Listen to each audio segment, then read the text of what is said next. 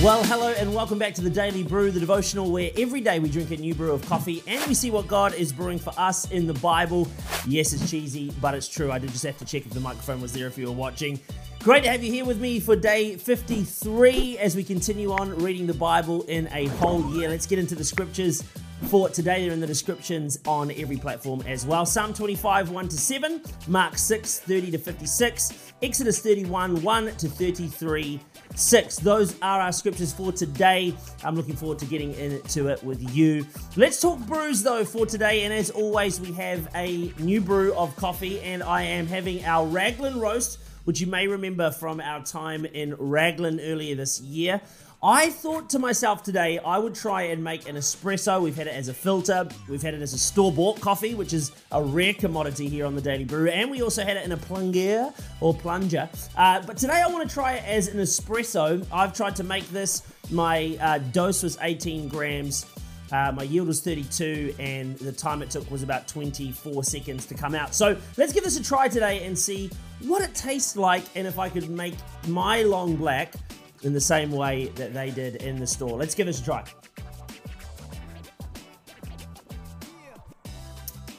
Yeah, I've done well. Look, as always, I'm an amateur barista, okay? I've never taken a barista course. I'm just teaching myself with the help of some friends. I've not done a bad job, but there's just something about it that doesn't taste the same as a store-bought one. Maybe it's just me. Maybe I'm the problem. Hi, it's me. I'm the problem. It's me. Maybe it's just me. I don't know, but yeah, it doesn't quite taste. I mean, it's lovely. It's a lovely cup of coffee. It's smooth. It's full-bodied, but it's not as good as it was in the store. And maybe I was just expecting too much from myself on the first go today. But there you go. Hey, it's good. It's definitely easy. It's like an easy coffee to use if you're at home looking for a regular easy coffee, but I haven't quite nailed it in terms of what it tasted like in the store. That's okay though. We move on to another coffee another day. Would strongly recommend it though. Get yourself some of the Brown Lightning is what it's called from Raglan Roast. That's enough of the brews though today. Let's get into the Bible, the reason that we're really here, I hope. My life with Jesus has been a roller coaster, not because of him, but because of me and my humanity. I started going to church when I was 5, and obviously went with my mum and dad, and we grew up going to church, and churches that we went to, I can't actually remember that the emphasis was ever really being on a relationship with Jesus. It was often about the Bible and rules and things we should and shouldn't do, and the things about God, but I don't even really remember emphasizing a relationship with Jesus. And so, based on some life events that had happened to me and some things that I went through, I ended up leaving church when I was 17 years old and came back to church through different circumstances when I was 20. But it wasn't until I was 21 that I really encountered and met with Jesus. I'd been in his presence for sure, but I met Jesus when I was 21. It was radical, tangible, and it changed everything for me. Since that moment, I've actually tried to build my relationship through prayer, Bible reading, not just reading, Bible reading, fasting, and going to church. I've been trying to build my life and build my relationship with him every single day. And every day I try and start my day with any amount of time I can get really with Jesus. The more time I can spend with him, the better it is, because the more time I spend with him, the better my relationship becomes. It's this relationship that we have with Jesus, the relationship that we are building with him, that's going to be the biggest impacting factor for our lives and the lives of those around us. In our psalm today, we see more of the continued pattern that we see from David throughout the whole Psalms. David shows us humility by talking about his feelings, his sense of apprehension and fear, being overwhelmed, disappointment, and shame. David, his life was high pressure and it was intense. This is the start of the psalm, and I think it's a great way to start our time with Jesus as well. In you, Lord, my God, I put my trust. In you, Lord, my God, I put my trust.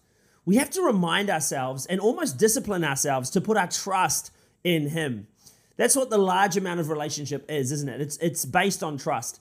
And no matter what we're facing and what we're feeling, we should make sure that we continue to place our trust in the Lord. When we trust him, we can have a bit more peace and confidence in our troubles. But this comes from intentional decision-making, this comes from an intentional decision-making process. You don't just stumble into trusting the Lord, right? It's disciplined time with God that's going to help you consistently have the space to learn how to put your trust in God. In verse 4, he asks God, show me your ways, Lord. Teach me your paths.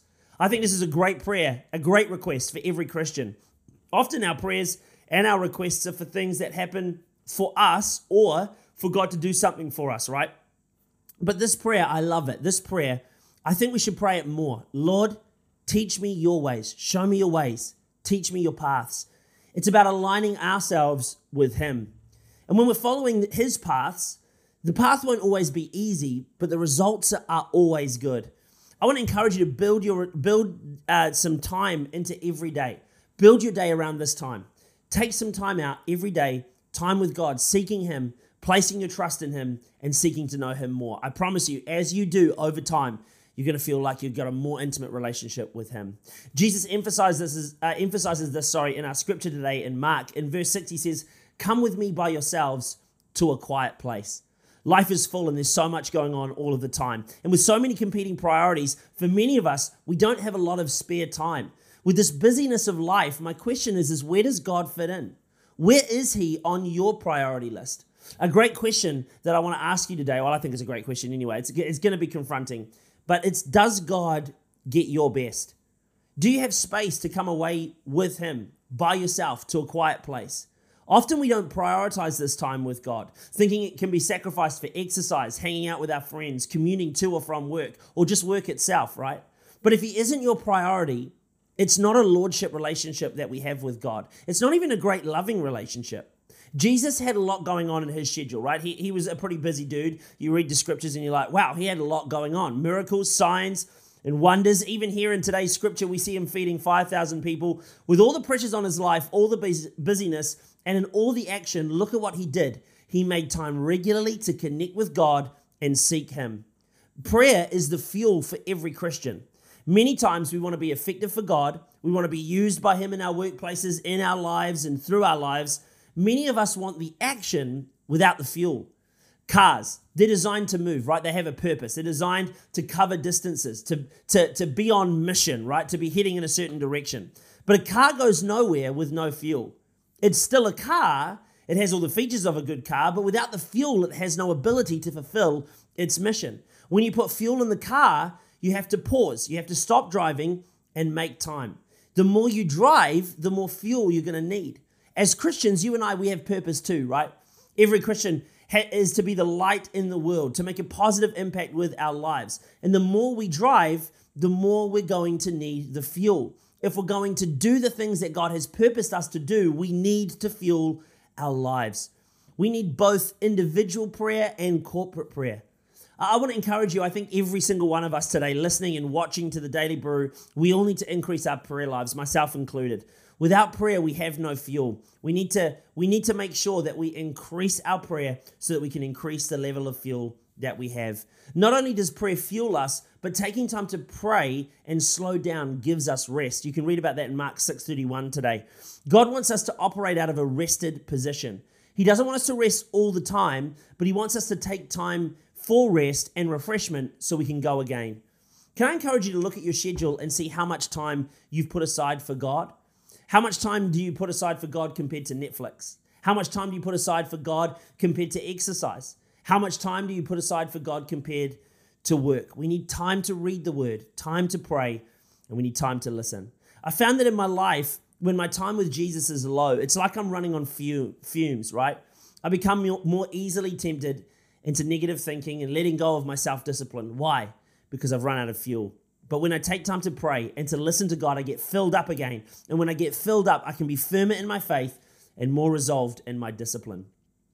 In our Exodus story, we see how quickly people go from being full of the presence of God to just forgetting about what God has done for us. The Israelites have seen God's miraculous power time and time and time again. And they were so quick to turn from God and the commandments that he had given them. God says that about the Israelites in in chapter 32, verse 8. Notice that because they forgot, because they stopped worshiping and started whining, they drifted into forgetting, and because of this, they built an idol and then worshiped the idol instead. God moved too slow for the people. They became impatient and they wanted to take things into their own hands. But if we trust God and give him our time every day, we become more okay with his timing. And when we become more, then we become more trusting of God. And when we keep our worship high through prayer and devotion, we continue to trust in the Lord and we can sustain the life that God has for us. Verse of the day. Genesis 32:30 is our verse of the day. It says this: the next day Moses said to the people, "You have committed a great sin, but now I will go up to the Lord. Perhaps I can make atonement for your sin."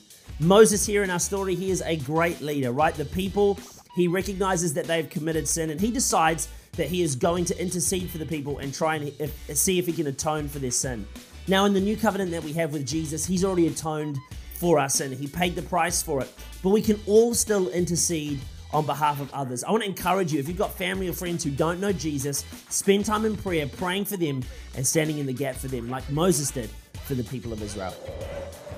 And that is it for the Daily Brew today. Slightly longer, although, no, this is good timing. This is good timing. I like this one today. I hope you enjoyed the Bible scriptures that we had today. I pray God is speaking to you and revealing things to you. There's so much to cover and not much time. As always, feel free to let me know what God is saying in the comments on YouTube or in the social media DMs at HarrySladeNZ on Instagram. I'd love to hear from you. But that is it for today. Thank you so much for joining me. If you haven't done so already, subscribe to the channel, click the bell, follow and rate the podcasts, and we will see you tomorrow back here on the Daily Brew for another day.